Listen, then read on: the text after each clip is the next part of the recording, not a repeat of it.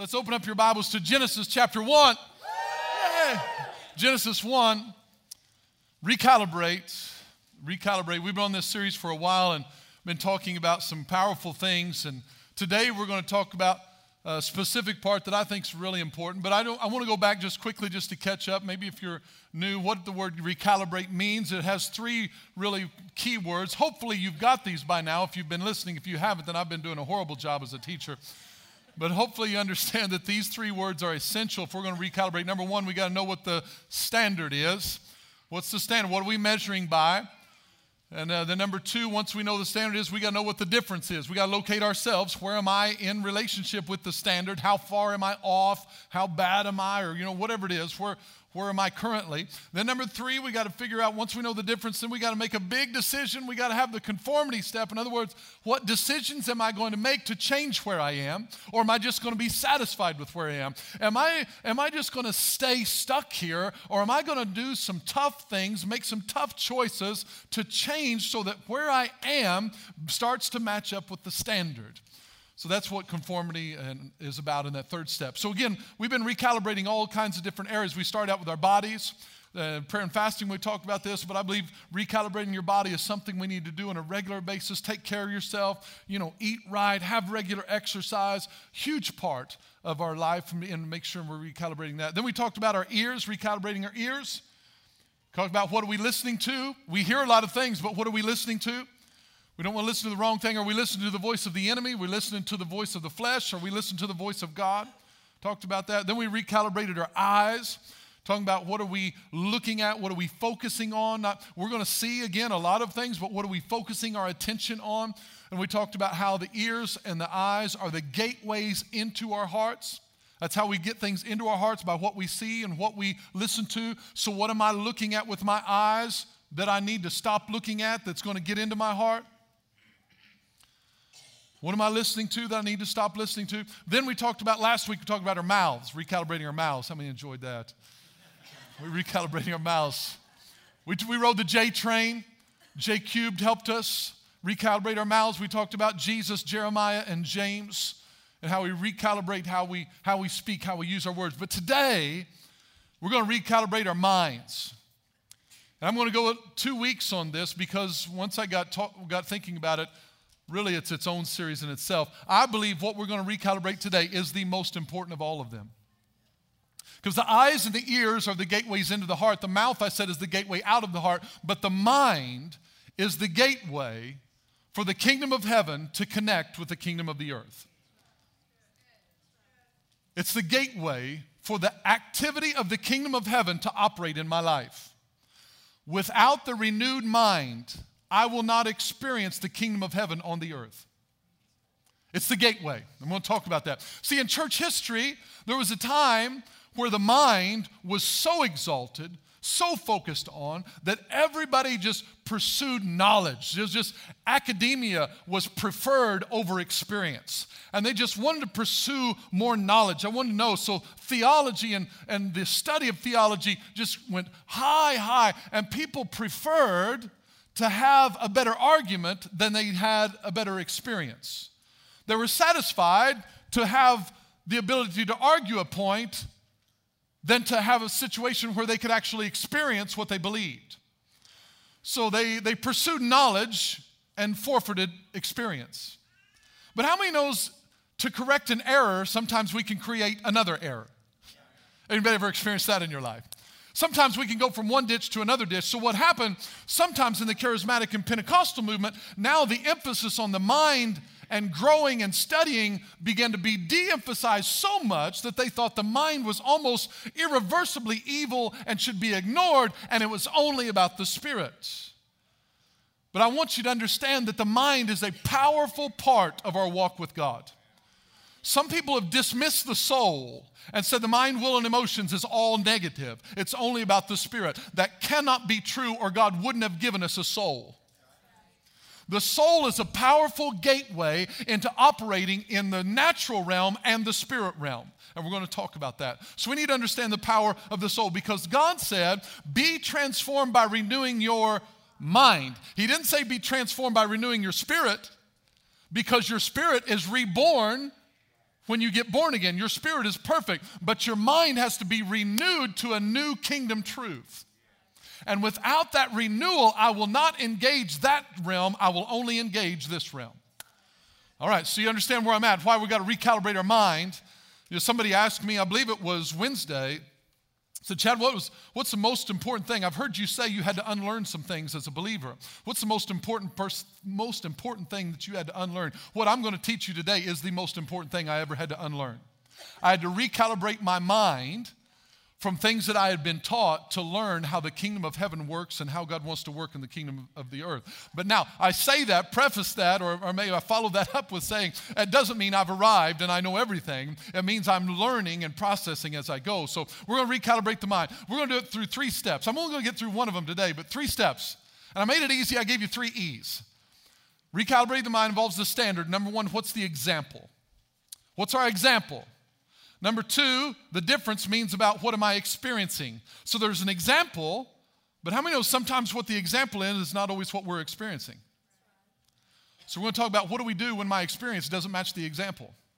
Well, when my experience doesn't match the example, then I go to step 3. Number 3, conformity is about the exchange. What am I willing to exchange? What truths have I believed here that end up being lies? I have to exchange those for the truths of the kingdom of heaven. What do I need to exchange so that my experience can match what the example is?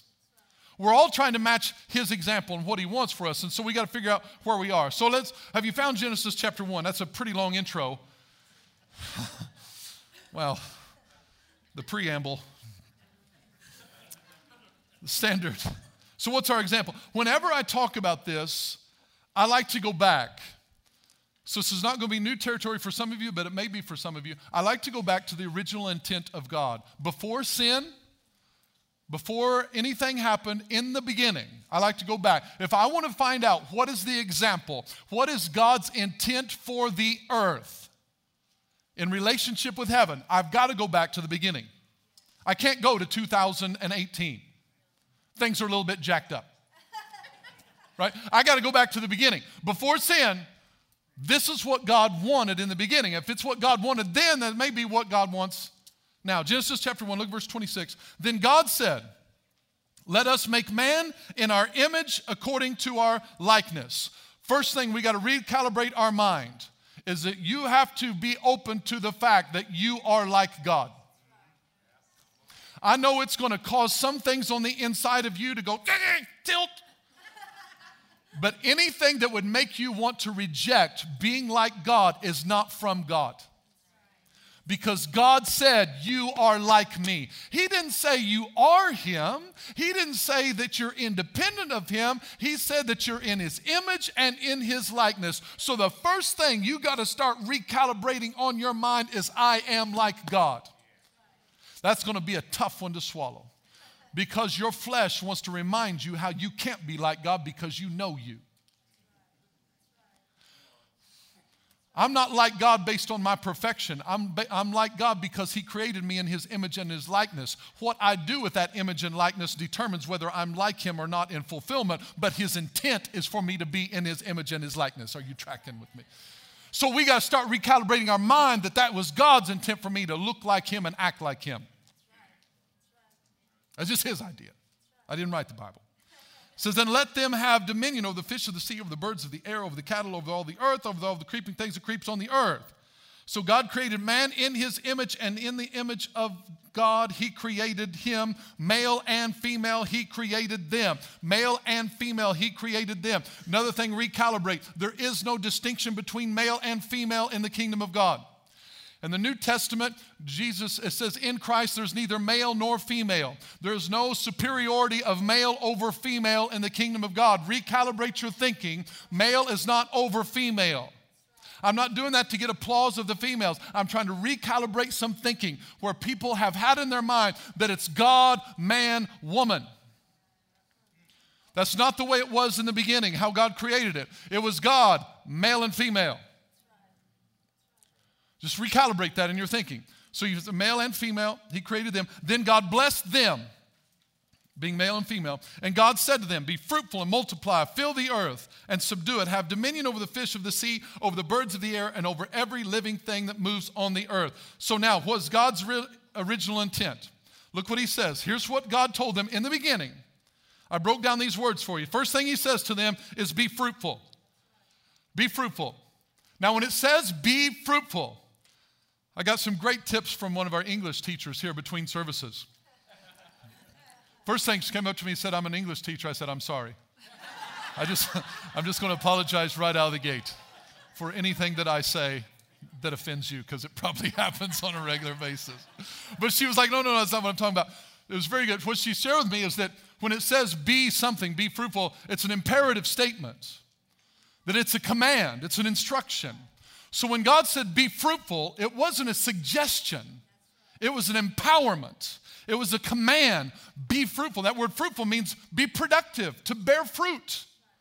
So now you realize that you are a productive person. Not always good productive, but you are productive. God put that in you. So he said, this is something I want you to do. I want you to be someone who produces. I want you to produce fruit, produce activity. Then the second word he says is multiply. Multiply, that word means to increase, to enlarge, to become numerous. Don't stay stagnant. So this instruction was, listen, I want you to have an increasing mindset. Why do we want to keep growing and reaching more people for the kingdom of God? Because God He put in us to increase. He put in you to grow, to expand. He put in you to thrive and not to survive. Survivor's a great show, but you need to be a thriver more than a survivor.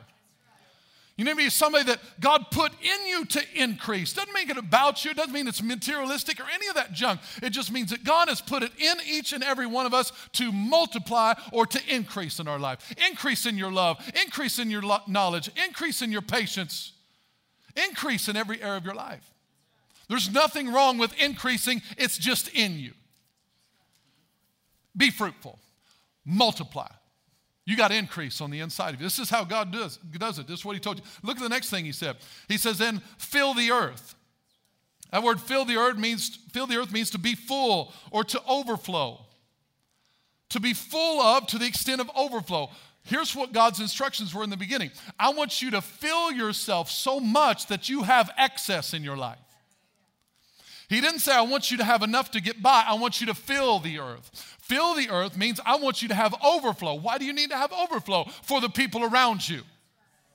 You need to have excess in your life. You need to have extra love. Why? Because some people around you don't have enough. You need to have extra overflow of patience. Why? Because people around you don't have enough. You need to have overflow. Overflow. He says, fill yourself. This is why the Bible says, be filled with the Holy Spirit. Not to just barely get enough time, I'm barely going to get by. He said, be filled with it. Overflow. You should have an overflow in your life because that spillover is supposed to impact the people around us. Fill the earth. Overflow. That's what he's telling them. Here's the next part. Fill the earth. Then he says, subdue it. Subdue it, have dominion over the fish of the sea, or essentially over every living thing. So I'm going to put these two words together. When he said subdue it and have dominion, that word subdue means to tread down, to conquer, to bring into subjection. The word dominion means to rule, to dominate, to scrape out. To rule, to dominate, to scrape out, or to conquer or bring into subjection. Now remember, this is in the Garden of Eden, before sin.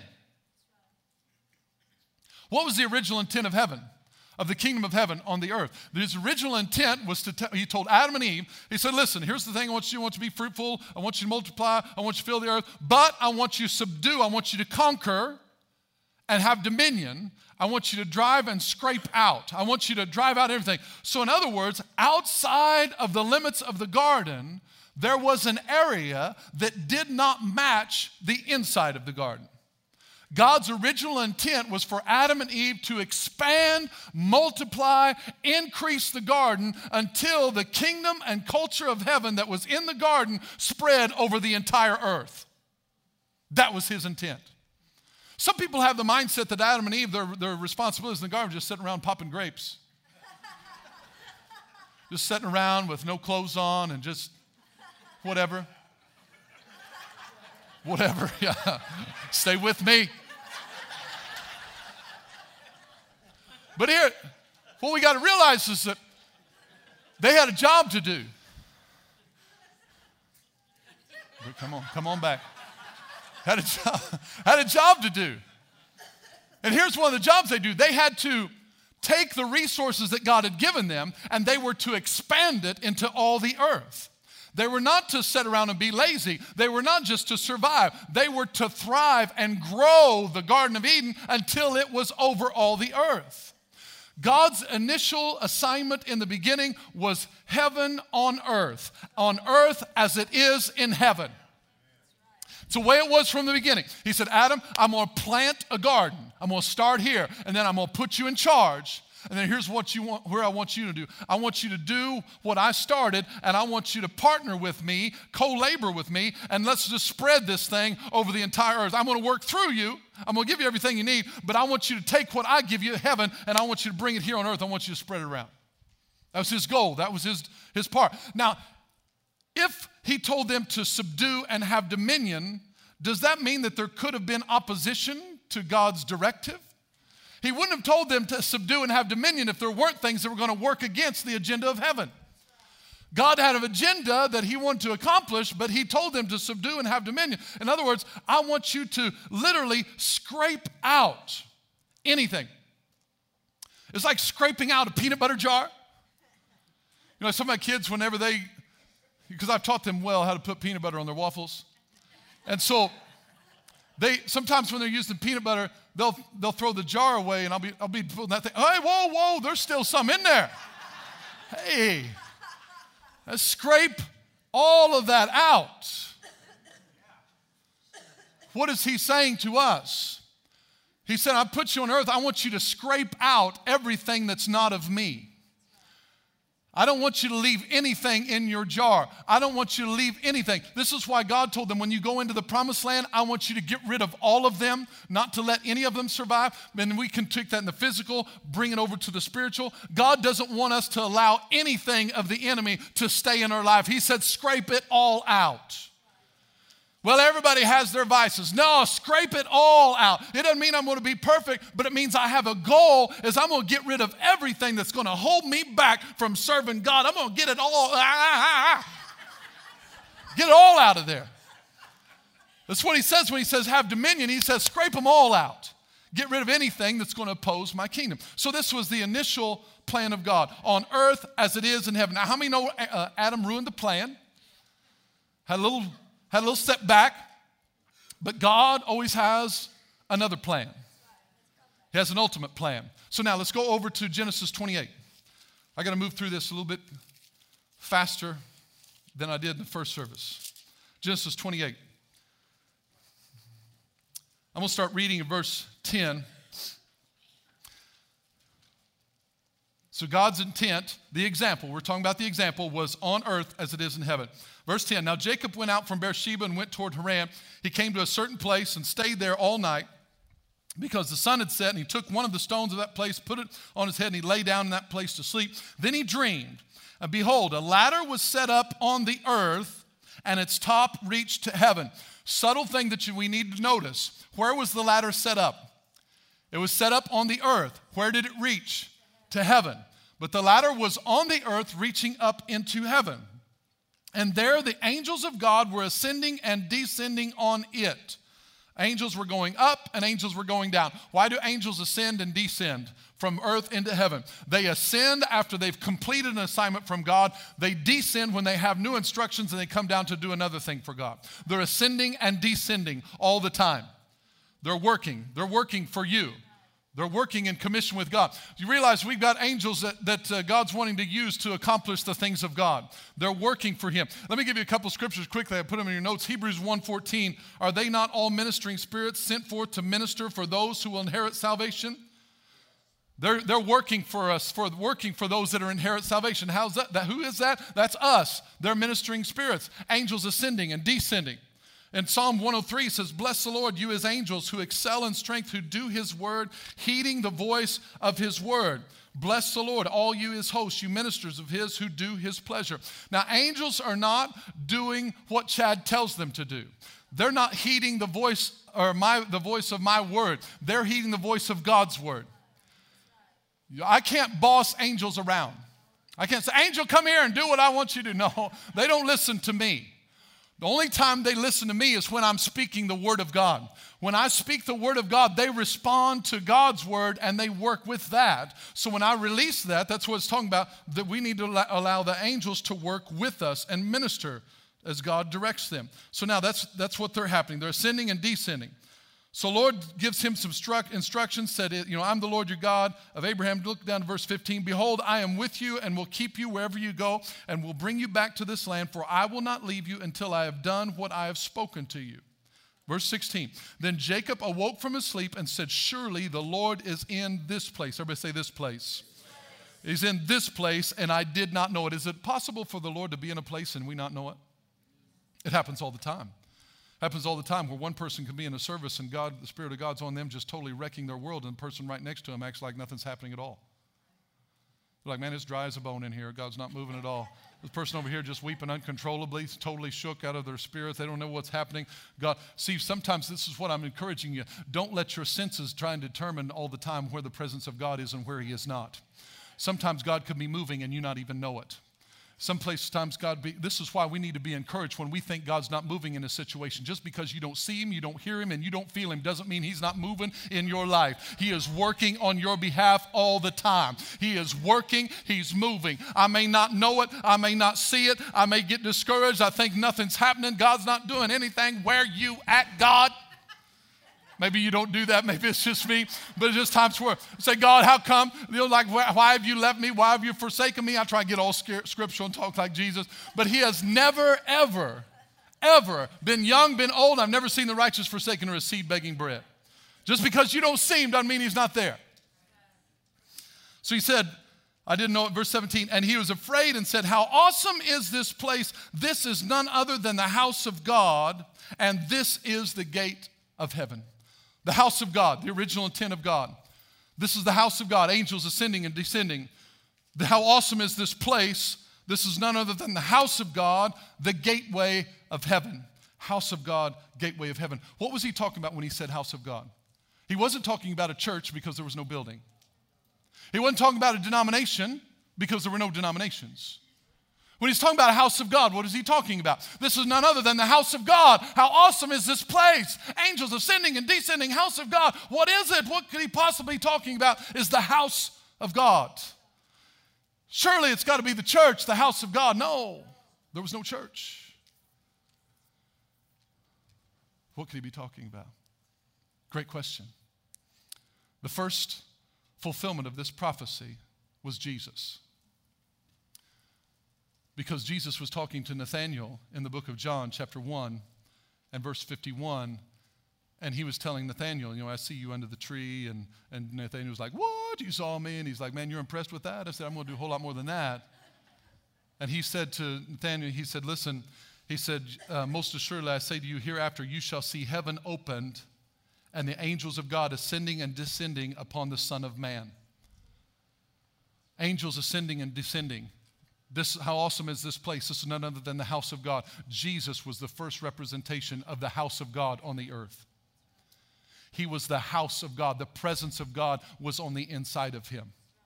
He was that house of God. So the angels were ascending and descending on him. Why were they doing that? Because he was the house of God. How awesome is this place? So now you say, well, that was Jesus. Okay, well, let's go to the disciples. In John 14, verse 16, I will pray the Father, and he will give you another helper, that he may abide with you forever, the Spirit of truth, whom the world cannot receive, because it neither sees him nor knows him, but you know him, for he dwells with you and will be in you. Now, so Jesus is now the house of God. Now the Holy Spirit comes in Acts chapter 2. Now the disciples and the 120 people in the upper room, they're filled with the Holy Spirit. Now they become the house of God. So maybe it was just for the first century church. Maybe it's just for those believers back then. They were the house of God. God was in them. But in 1 Corinthians chapter 3, it says this, do you not know that you are the temple of God and that the Spirit of God dwells in you? What's the example? What's the standard? Why do we need to recalibrate our mind? We need to recalibrate our mind to the fact that God from the beginning wanted to dwell in you. You are the house of God. You are the presence of God. You are hosting the presence of God. If you are born again, been filled with His Spirit, you are the house of God. Are you taking care of your guests? If I was to say, hey, right after church, I'm going to come over to your house. Like right after church. I'm not going to give you 15 minutes to straighten up. You know what I'm talking about? You're like, those people come to the door, and you're like unexpected, and you're like throwing things in the other room, closing doors, saying, don't go in that room, whatever you do. Pick up, everybody, quick. They're coming over. But we're the house of God. Everywhere we go, He's with us. When you're at home looking on the phone, nobody else is around, He's there. When you're on the computer and you don't think nobody's watching, He's there. When you're at work, you're the house of God. That's not a negative, it's a positive. But how are we taking care of our host? Do we walk around like we have God on the inside of us, or we walk around like He's 2 million miles up in the sky? Too many times we live our life like He's off on some far distant land way up there, when instead of realizing we're the house of God. We walk around with His presence. Behold, He's with me wherever I go. You're the house of God. Live like it. Believe it. Receive it.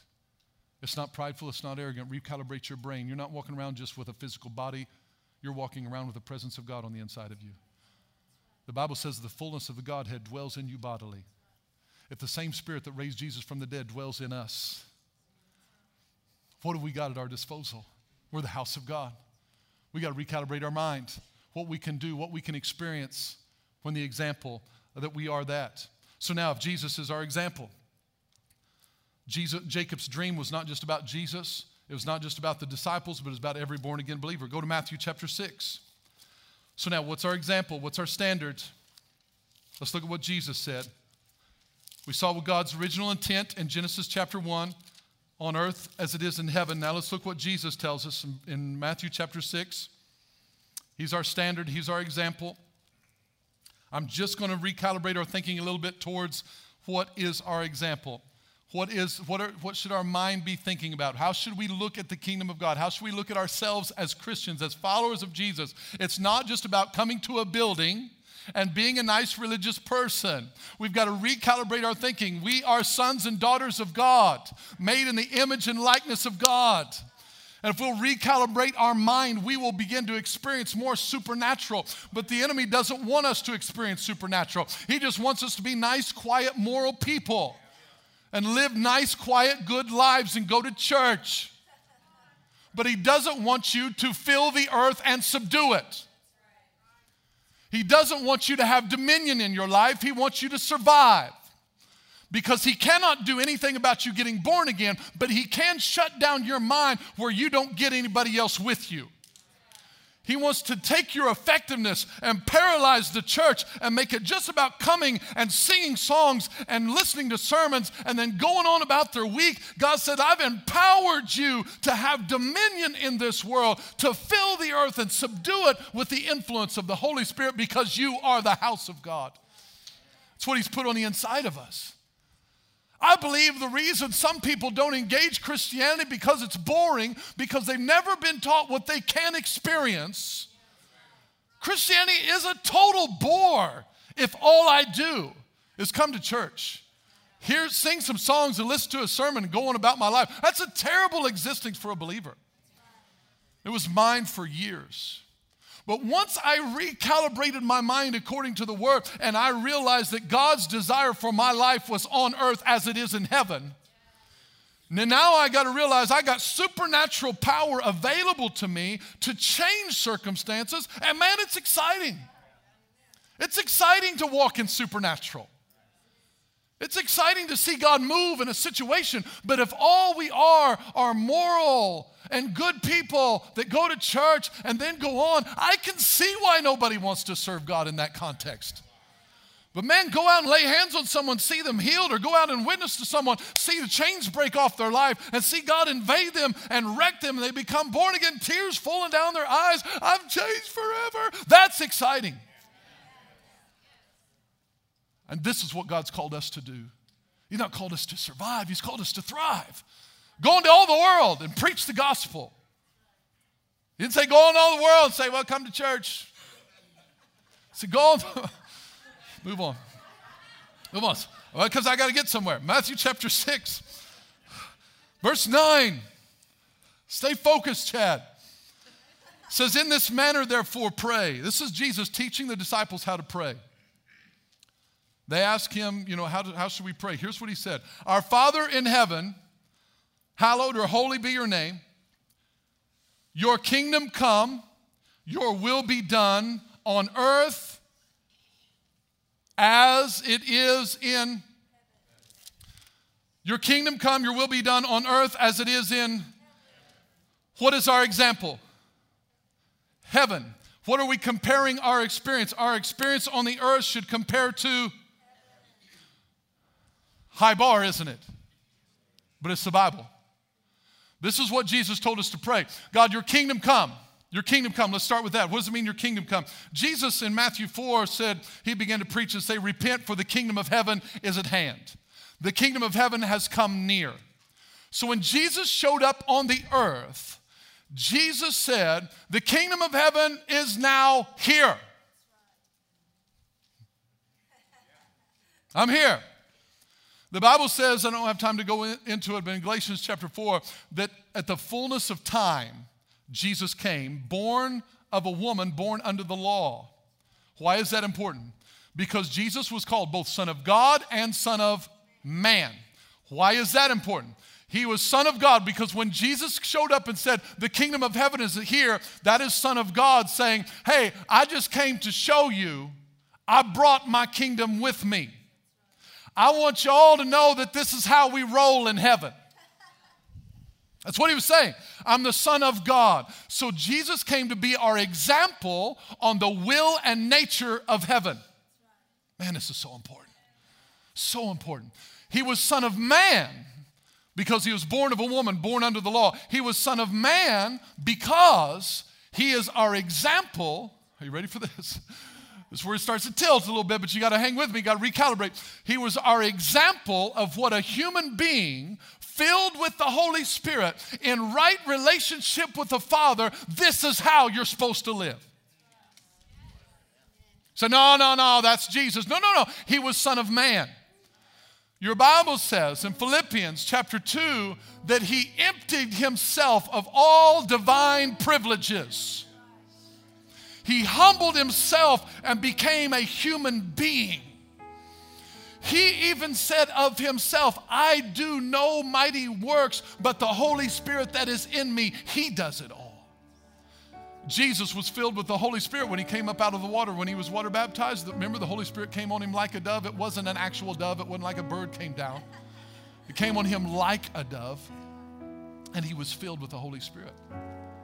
So he was our example of the will and the nature of heaven.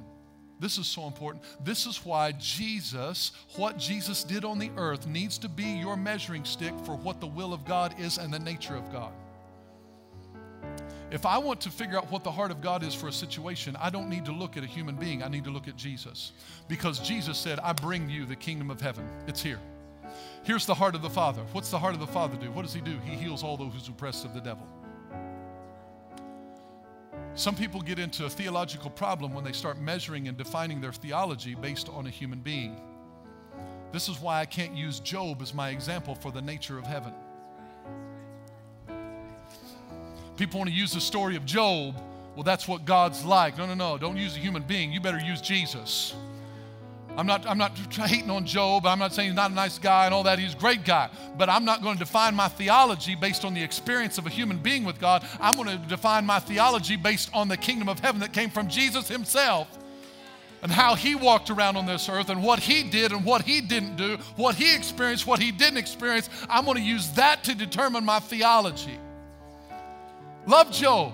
A lot I can learn from Job's situation, but I'm going to be careful to not define all of my theology based on the experience of a human being with God. Jesus said, I am a representative of the nature of heaven. You want to know what the Father's like? What did he tell Philip? Philip said, show me the Father and we'll believe you. Jesus said, you've seen me, you've seen the Father. Shut your mouth. I'm not sure it's exactly what he said, but I may have added that last part. But you know what I'm saying?